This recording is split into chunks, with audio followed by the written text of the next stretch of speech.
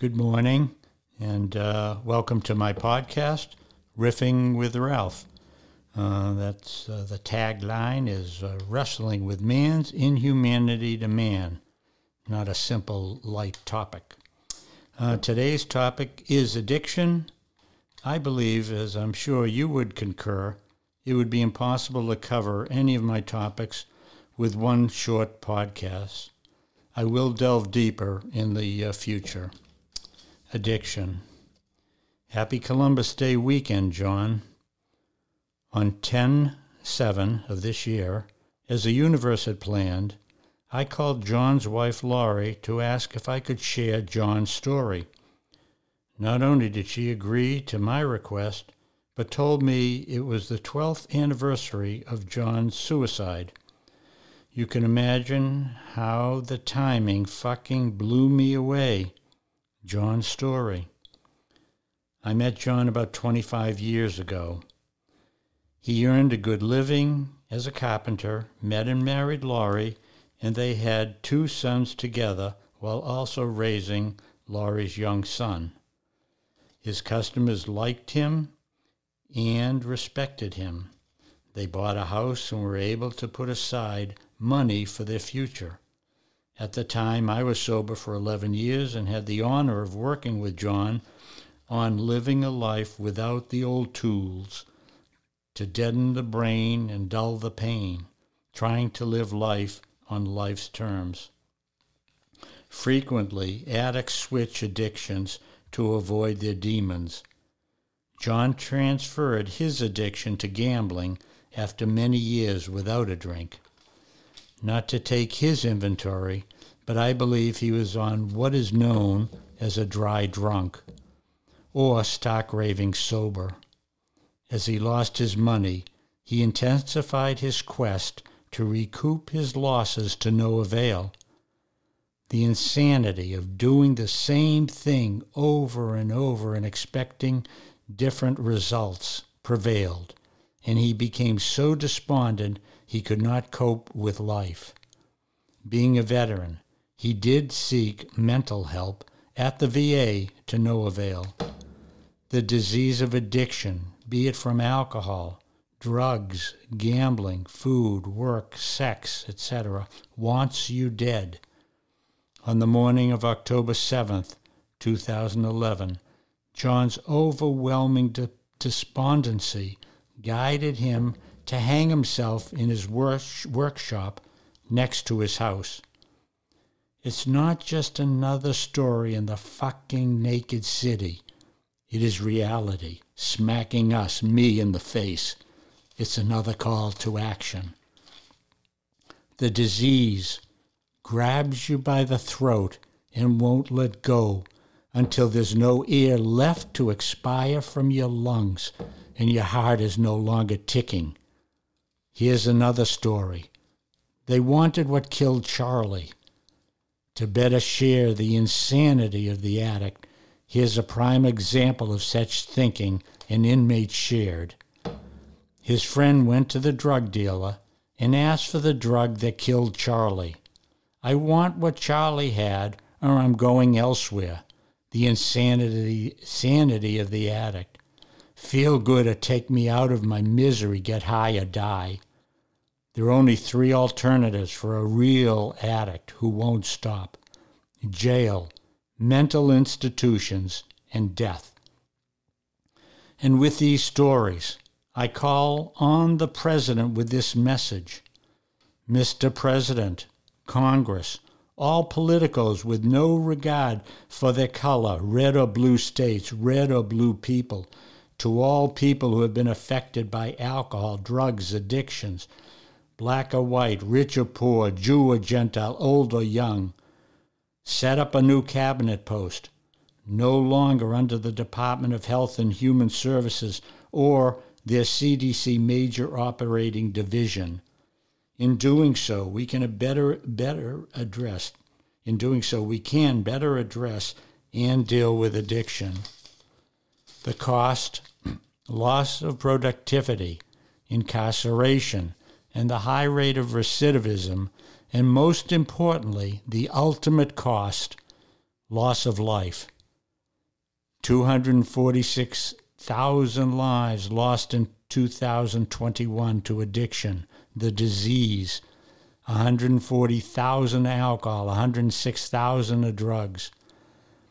The total annual cost to USA society for substance abuse in 1999 was $510.8 billion, made up of $191.6 billion to alcohol, $167.8 billion to tobacco, and $151.4 billion to drug abuse.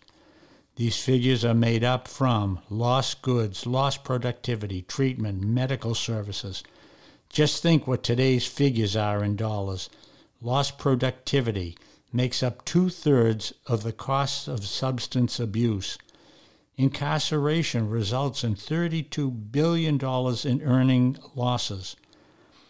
Almost $25 billion more is lost when people who abuse substances pursue criminal careers rather than enter the labor force.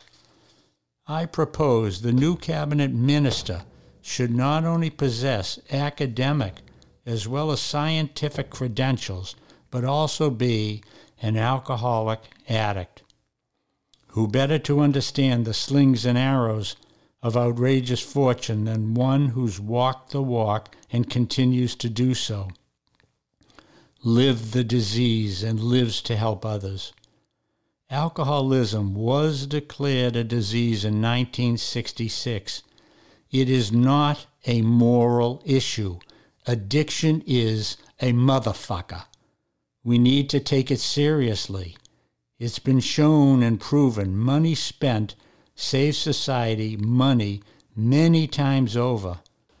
If as a country we put as much money and energy into recovery as we do for cancer or other diseases, the benefits will surely surpass the monetary output. I believe the dollars should be tracked to determine the best use outcomes. Treatment or rehab centers must publish their rate of success and be held accountable for their lack of performance. Drug courts have been successful, but need to be expanded to minimize the revolving drug syndrome. Recidivism due to addiction will not be eliminated by a quick fix.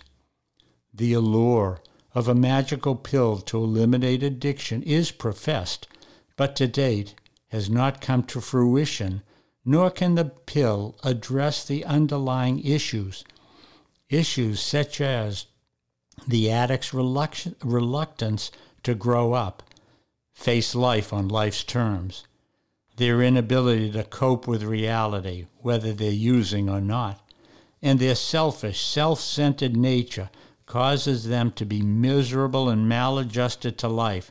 They remain caught in a cycle.